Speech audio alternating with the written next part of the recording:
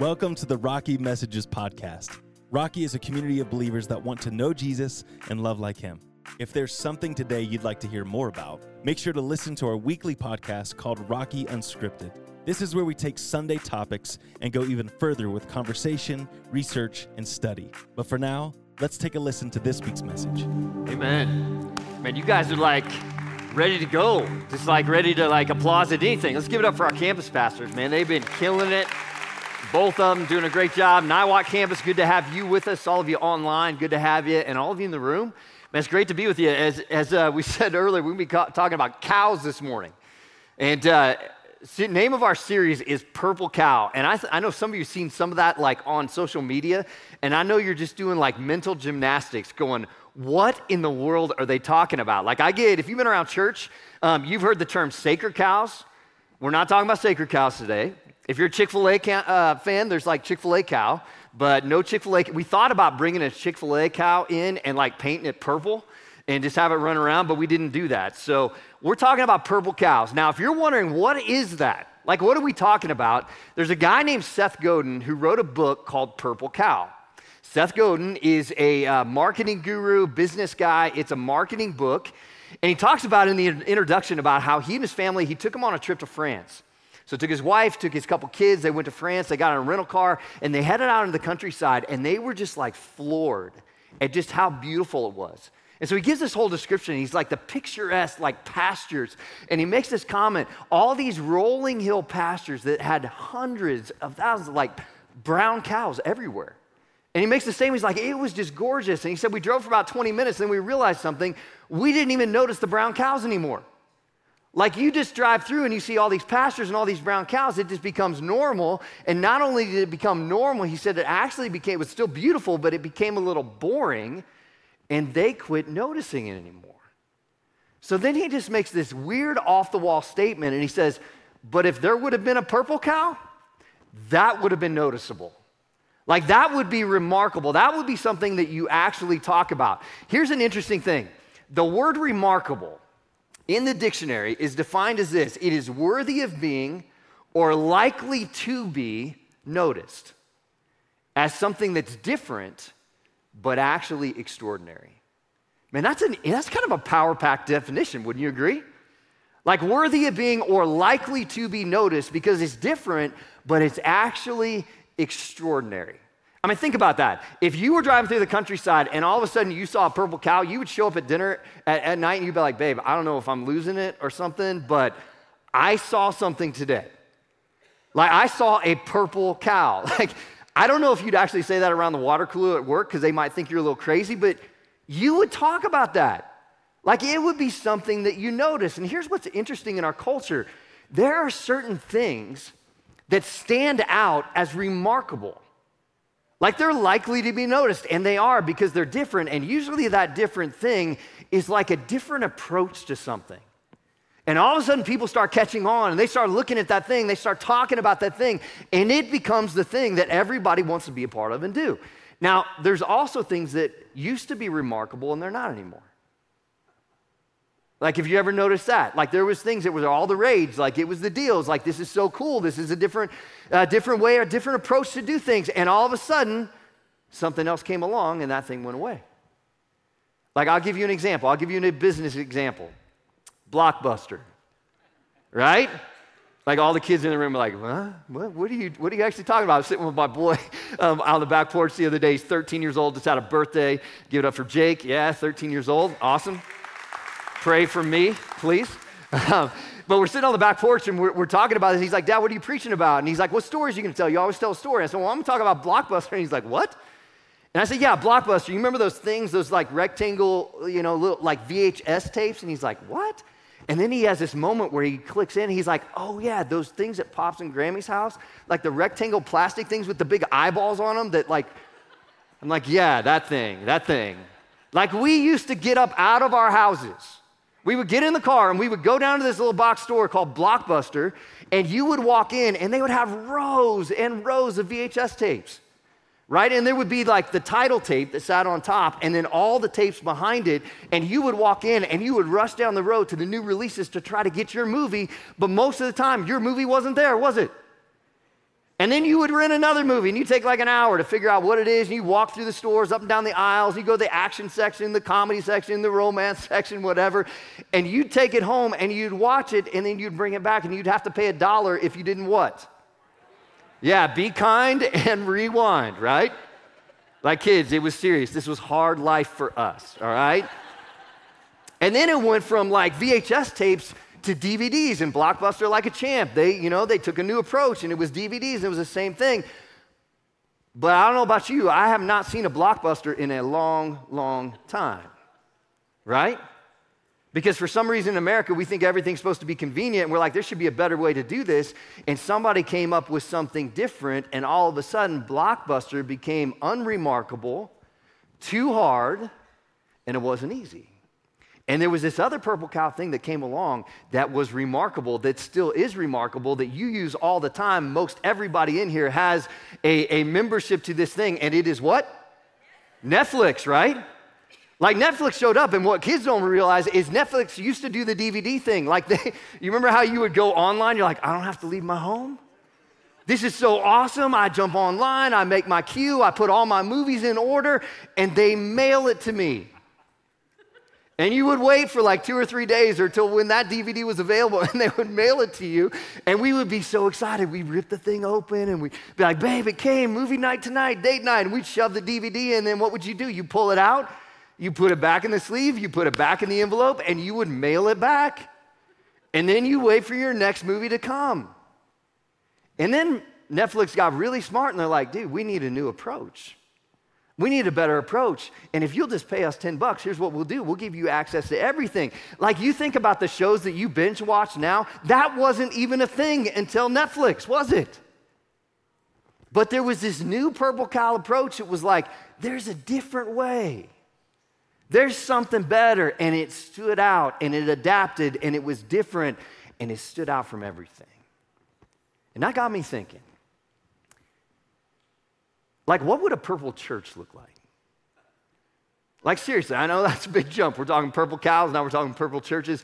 But no joke, like, if something was a new approach, if something was just better and it stood out as remarkable, it was like worthy of being noticed, it was likely to be noticed, it was actually noticed, like, what would that actually look like? Here's what I'm gonna do. I'm gonna give you 5 minutes. I'm gonna describe what a purple church would actually look like. Like a church that would stand out to our community, and a church that people would actually notice would be one that was absolutely committed to the gathering. Like we look out here right now, we look out there at Niwot, there's people that are gathering today, there's people that are gathering online and watching this online and connecting. But here's the deal, there's a whole bunch of people that are here. But here's the thing, a purple church, here's what would happen. They would be so committed to the gathering that there would be like lines to show up. I mean, you think about that. We do that for sporting events. So you go back just a couple weeks and, Broncos start their training camp down in Death Valley. Do you know that people actually stayed out there all stinking night and camped to be able to line up, to keep their spot, to be able to get in, to watch Russell Wilson and the new team get ready to go? I mean, that's kind of some commitment, wouldn't you say? Because we're hoping it's going to be a different team this year, right? And they show up and they're checking it out. Some of you will do this. You will buy tickets to bands that you watched 30 years ago who are now old and decrepit and can't sing anymore, and you'll line up for hours to go see them. There's nothing life-changing about that at all. But what would happen with the Purple Church is people would be so committed to the gathering, the leadership would be so committed to making it special, to making it something that's so life-changing that they would line up to show up, they'd come in, they'd worship passionately. Like you wouldn't need any coffee to get you up in the morning because of worship, you would worship passionately and be excited about worship, and the worship would set the table for teaching that was relevant. Teaching that hit home to what we're dealing with life. It'd be biblically based, it'd be vulnerable. People would be sharing their stories, and people would say, there's something different about that place. And what people would do is they'd start talking about that gathering, and they wouldn't just gather on Sundays. What they would do is they would gather throughout the week. There would be connections that were happening in homes, happening in restaurants, coffee shops.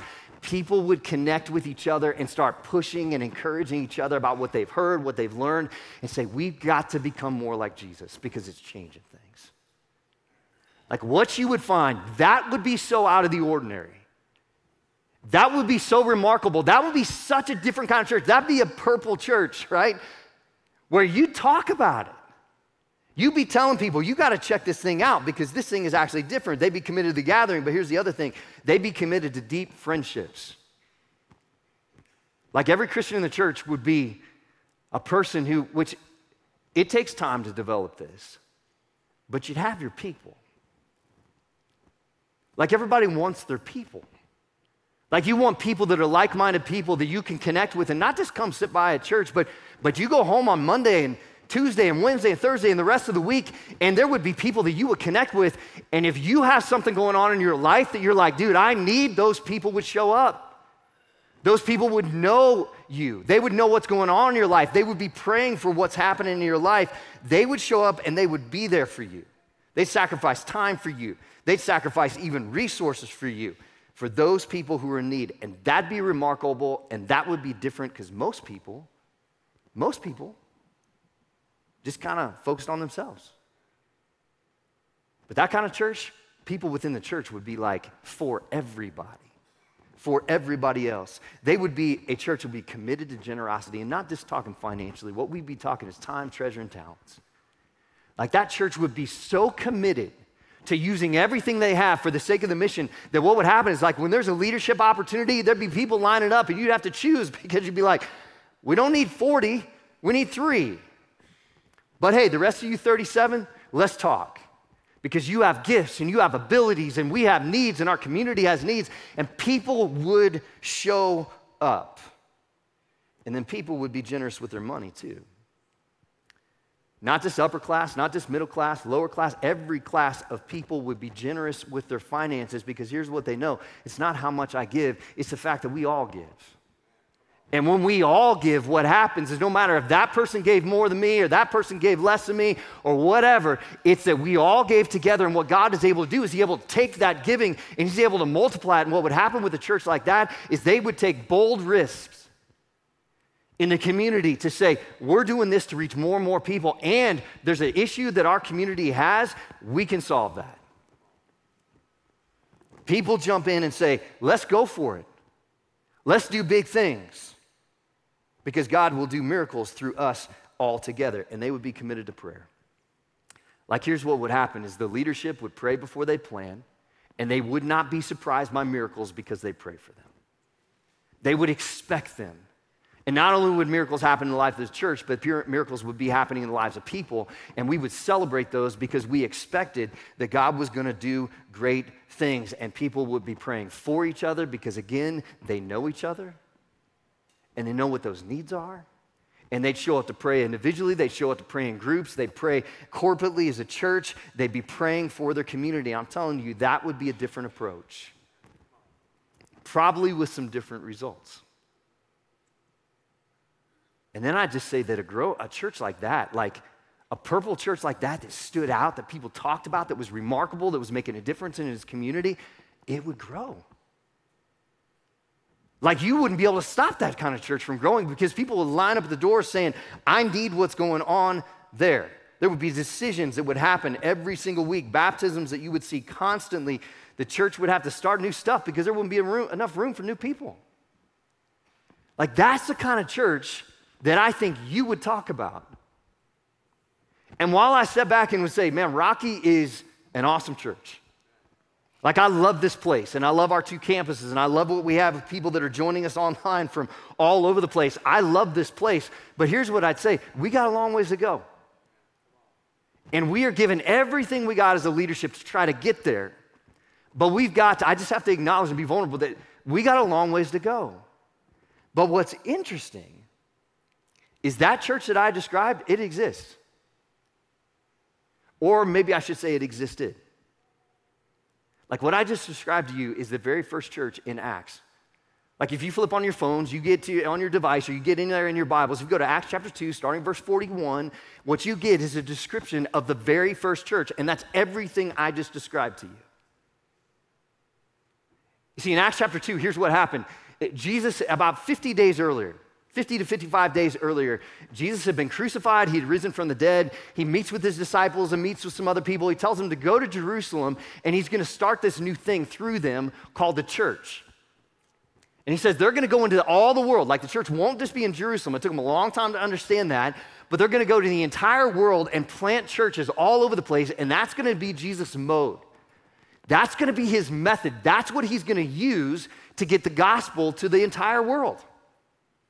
So they do that. They leave Galilee and they see Galilee. They head over to Jerusalem and they start hanging out in this upper room. And all they do is pray. And then all of a sudden, God shows up. Acts chapter 2, he shows up and it says the Holy Spirit just comes down and he's with these believers and this gathering of this crowd begins to swirl and happen and people are showing up and going, what's going on? And Peter stands up and he says, hey, to a crowd like this, but it's thousands. He says, hey, let me explain this to you. And he goes through the whole history. He talks about Israel. He talks about Jesus. He talks about Jesus being the fulfillment. He's the Messiah that they've been waiting for. He talks about the crucifixion. He talks about the resurrection. And people out there in the crowd are like, man, I was there. I yelled, crucify him. And this is the Messiah you're talking about? What do we do? And Peter preaches, and we talked about it last Sunday, and he said, repent and be baptized, every one of you, in the name of Jesus Christ for the forgiveness of your sins, and you will receive the Holy Spirit. And here's the result of what happens. Acts 2:41 says, those who accepted his message were baptized. And about 3,000 were added to their number that day. How would you like to start a church with a baptism service of 3,000 people? Like that's what's happened in the last couple of weeks times 10. Excuse me, times 100. Pastor math, sorry, I can count. I just can't multiply. 3,000 people came to Christ. And then what happens is Luke goes on, the writer of the book of Acts, he goes on and he says in the very next verse, he says, let me describe that church to you. And here's what he says. He says, this group of 3,000, the disciples, 120 that were there before the 3,000, it says they devoted themselves. Keep that word in mind. It says they devoted themselves to the apostles' teaching and to the fellowship and to the breaking of bread and to prayer. So understand, they devoted themselves to some things. Everyone was filled with awe at the many wonders and signs that were performed by the apostles. All the believers were together and they had everything in common. There was a unity within this church. It says they were so unified that they sold property and possessions to give to anyone who had need. You had a family crisis over here. These people over here like, man, I got something. I'm selling a car. I'm selling a piece of property. I am helping you out because that's what the church is supposed to do. It says every day they continued to meet together in the temple courts. They broke bread in homes. They ate together with glad and sincere hearts. Does this sound like a Purple church? Like it's different. This is a different approach. Praising God and enjoying the favor of all people. And the Lord added to their number every month. No. It said the Lord added to their number daily because this was such a different approach. People came. Added to their number daily those who were being saved. You see, what I just described in more detail is the exact picture that Luke gives of what the church Jesus Christ intended to be. He's like, I'm leaving you this thing called the church. And here's what I want it to look like. And man, in those early days, that was the purest form of the church, and it was beautiful, and it stood out because it was a whole new approach. You see, the approach that they had had all before had been, let's go to the temple. Man, I sinned last week, and I'm not okay until we sacrifice an animal, so go get me a lamb. I'm going to take that in, and I'm going to sacrifice that thing, and then I'm going to do, 5 Hail Marys and, whatever it is, Israelite stuff, and God's going to forgive me, and then when I do it again, I got to do it all over again. And Jesus showed up and he said, no more is this about law and rules. Here's what this is about. This is about love and relationship. And that's what Jesus, if you look back to Jesus' ministry, that's exactly what Jesus' ministry was built on. It was built on love. It was built on acceptance. It was built on relationships. It was built on grace and mercy and justice. That's what it was built upon. And he says that continues into this church. And that's the kind of church that I think you and me, we say that's what we want to be. And that's for Rocky as a leadership. That's the kind of church that we want to see happen. And what it takes is it takes a different approach. And what these people did is throughout their life in the church, what they did is they did one thing. They imitated Jesus. And that had this incredible result, because what happens in our life, you go out there and you imitate anybody else, you do anything else, whatever. There's this pure thing about imitating Jesus and his lifestyle that's remarkable. Like, it changes things, and it's not easy. But the more we go after it, the more we just allow it to invade our life, the more we begin to see results like this, more stories like this in our lives of like, this is different. What Jesus said is, he says, I will bless a church with different values in a different culture like that. In 2003, there was a guy named Scott Drew who, his family's a big basketball family, and you guys know that I love basketball, and his dad was a famous Hall of Fame coach, and his brother was a famous player that hit a shot in the NCAA tournament in the Sweet 16 to take his little tiny school to the next round. I mean, they were this family. Scott Drew was a good basketball player, but he was the one that was kind of like lower on the totem pole as far as a player and a coach. And at 32 years old, University of Baylor hired him. If you know this story, it's an incredible story, because nobody else would touch Baylor's basketball program. Like, they had asked all these different basketball coaches, and everybody said no, because here's what had happened. They'd had all these recruiting violations that had put them so far back. It was so far until they were going to be able to actually play in the NCAA tournament again. They were on suspension, probation. It was crazy. And that previous summer, their starting forward had been shot and killed, was murdered by another former player from their team. I mean, this thing was just riddled with scandal. I heard somebody say it this way, like, Baylor's basketball program was radioactive. It was like, people avoided this thing like the plague. Scott Drew's 32 years old. He wants a Division I team, and nobody else is hiring him, so he steps up and he's like, I'm in. He takes the job. He starts off, they were almost every game in the Big 12 conference, they were 30 to 35 point underdogs. Almost every game. They only have 5 scholarship players. Scott Drew takes his team, and he begins to be interviewed, and he begins to talk about this culture, and nobody really knew about it because Baylor wasn't famous at the time. But what's interesting is, over that next 20 years or 18 years, what happened is Scott Drew instituted this new kind of culture that was a totally different approach. You don't hear any coaches hardly at all talk about this approach. And in 2021, Scott Drew took the Baylor Bears straight through the NCAA tournament, wiped out the competition, and won the national championship. I want you to watch a video for the next minute and a half of him being interviewed by a guy named Clark Kellogg, talking about the culture that he set up. Here you go. Great to be here with you folks, and now it's an opportunity for me to visit with the head coach of the Baylor Bears, the national champion Baylor Bears, Scott Drew. Great to see you, man. You look like you've got that championship glow about you, and is it ever going to go away?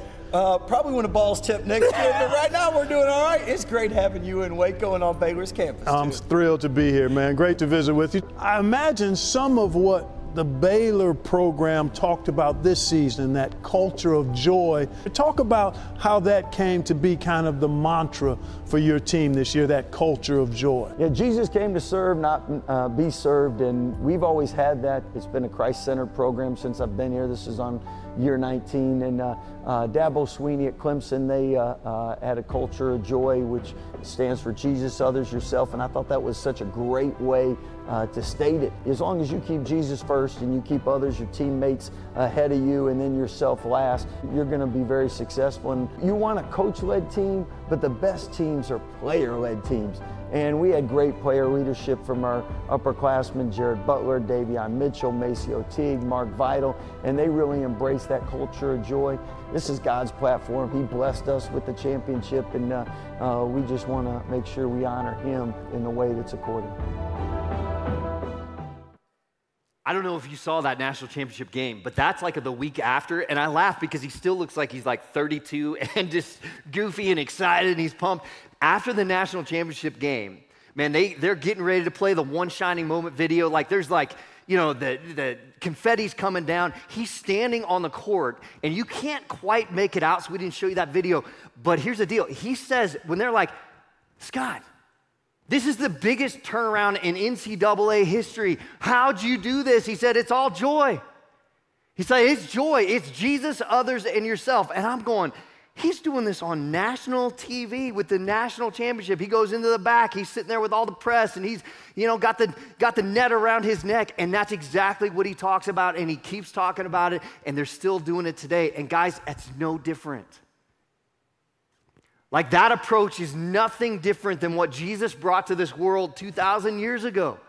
He says, here's the deal. If you want a better approach, you want something different in life, here's what you do. You live with joy. You live me first, you put others second, and you put yourself last. It's exactly what the early church did. Did you catch? When I was reading that passage, actually, verse 42, it starts off and it says the word devoted. It says they devoted themselves to, and then it lists exactly that. But catch what this word devoted means. Devoted means to continue steadfastly in. Say that again. It means to continue steadfastly in something. And here's the thing. The idea of continuing steadfastly in, it is rooted in action. It is a commitment that is put into action. So listen again. Acts 2:42, they devoted themselves to the apostles' teaching, to the fellowship, to the breaking of bread, and to prayer. Guys, it's no different today. That approach is exactly what Jesus brought. He says, you put me first, you put others second, you put yourself last, and you be devoted to these things that I gave you. And it stands out. It stands out as a church, but it stands out as a person too. Man, you want to really make a difference in your community and your family and your workplace and all that. Here's the deal. You just live with that devotion. And here at Rocky, here's what we do. We may have different language, but it's really not any different in the culture or the values. So I even said it last week. We're standing there at Anderson Farms, and I just talked about this idea that here at Rocky, what we see that we've got to be devoted to is this idea of these three values that we see right out of that passage of Scripture. These three values that we believe that if we will live this out, we as a church, that God will do something very different in our community and our society. It'd be a different approach. And what we do is we put first things first. We go together, and we be for the one. And you're like, that's really simple. What it is, you know what our mission is around this place? It's the same thing. It's super simple. It's the idea of we want to help as many people as possible know Jesus and love like him, because we believe that makes an incredible difference. I've had so many people over the last 10 years say, man, I first heard that and I thought that is like far too simple. But then I started doing it, and it made everything else really easy. And everything else started to actually fall into place when you just get to know who Jesus is. Not the Jesus I grew up with and people told me about, but the one who's actually in Scripture, the one of mercy and love and care and grace. You get to know that Jesus and you begin to love people like he loved people. It transforms everything. And so what we say around here is if you literally want to grow and see something different, if we as a church want to take a different approach, what we do is we put first things first. It's the idea that we put Jesus above everything. Like we put him above everything. We think about our time, our talent, and our treasure. That's kind of how you divide life up. Your time, your calendar, like your gifts and abilities, how you use those, and your treasure, your finances, your resources. And here's a question we just asked. Is Jesus above everything in those areas?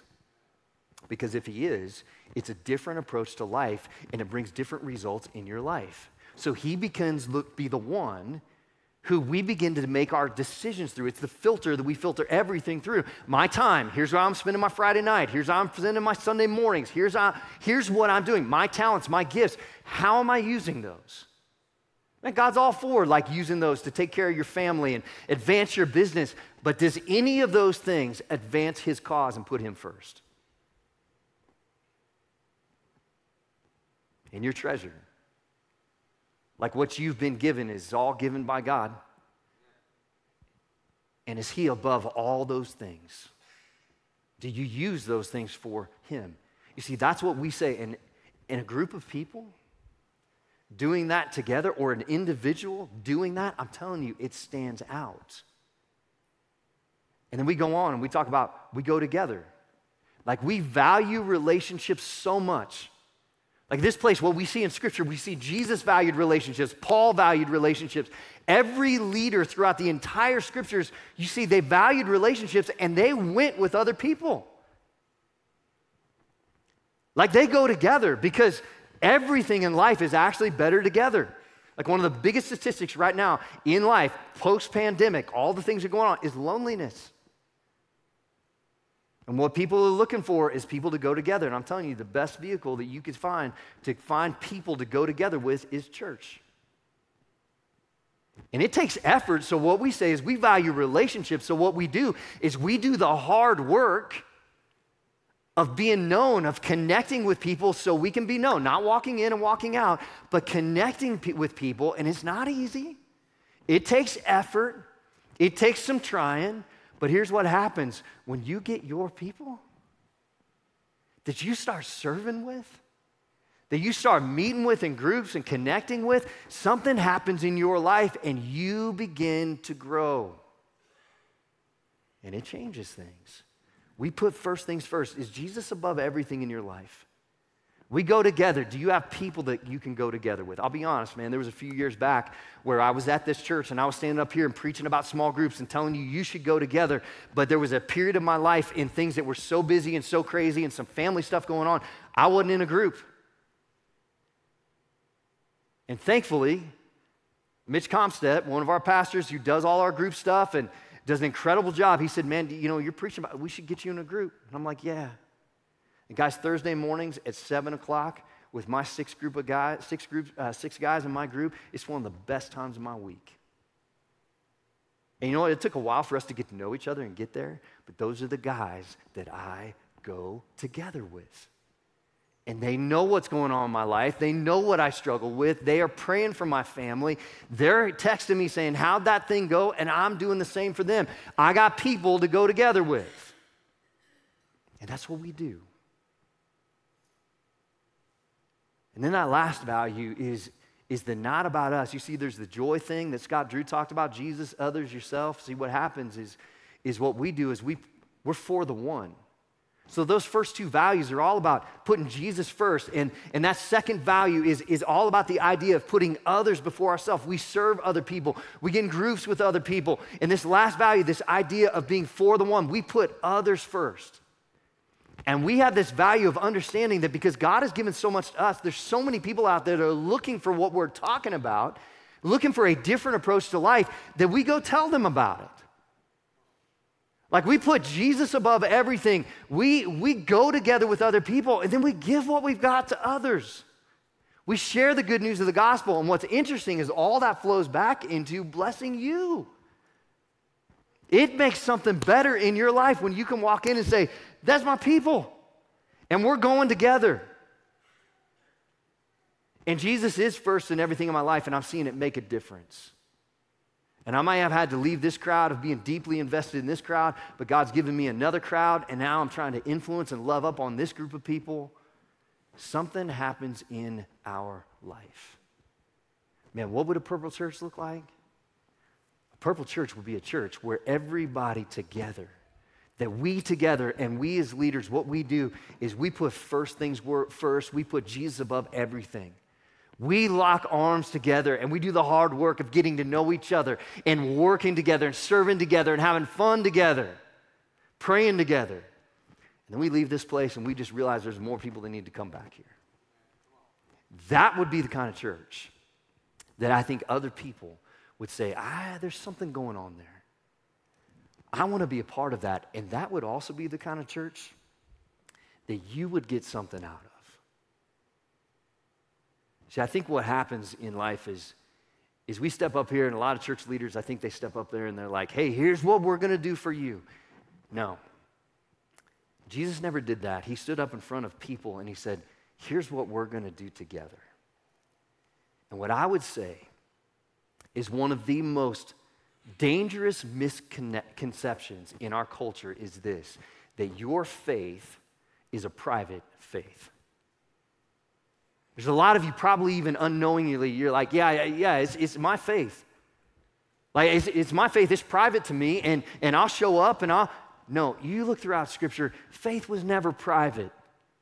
Faith was together. Faith was community. Faith was face-to-face, heart-to-heart relationships with people doing life together. And here's what I believe. There is so much at stake in this world that if you call Rocky home What I want to invite you to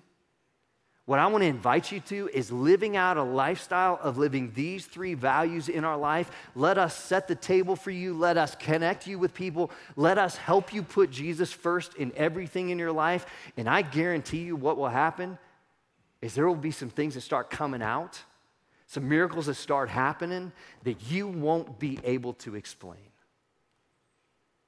And what will happen in this place together is there will be some things that we won't be able to explain because they're not us. They're God working through us. If you call Rocky home, here's what I would encourage you, whether you're online, whether you're sitting at the Niwot campus, whether you're talking right here, I would encourage you to go all in with a new approach. Luke 9:23, Jesus is talking to a group of people and his disciples, and he says this, whoever wants to be my disciple must deny themselves, take up their cross, how often? Daily, and follow me. For whoever wants to save their life will lose it, but whoever puts me first above all things, but whoever loses their life for me will save it. Here's what we're gonna do. We're gonna end our services at both campuses. I'd encourage you, if you're online, to do this with us. We're gonna end with something we do together every single week. We take communion. We take the Lord's Supper. The reason we do that is because the early church that we talked about, they gathered every single week, every time they gathered, and they recognized the resurrection as the center point of their faith. They recognized the crucifixion that led to Jesus being raised from the dead. They recognized that it took a sacrifice, and Jesus was willing to do that. So we take the bread that represents his body, we take the juice that represents his blood that washed our sins away, and we remember, and we say thank you. So I'm going to give you about 60 seconds. And what I want to encourage you to do is I want you to take communion. And I want you to say thank you. But then what I want you to do is something else. I want you to take a few moments and I want you just to think. What does it mean for me to be devoted? Like, what's the next step in putting Jesus above everything? Or maybe my next step is I need to get some people to go together with, get my people. Or maybe I've just been doing this personal thing and I need to share it. What is the next step that would make you have a different approach that might just stand out? You take communion together, and then I'll pray for you in just a moment.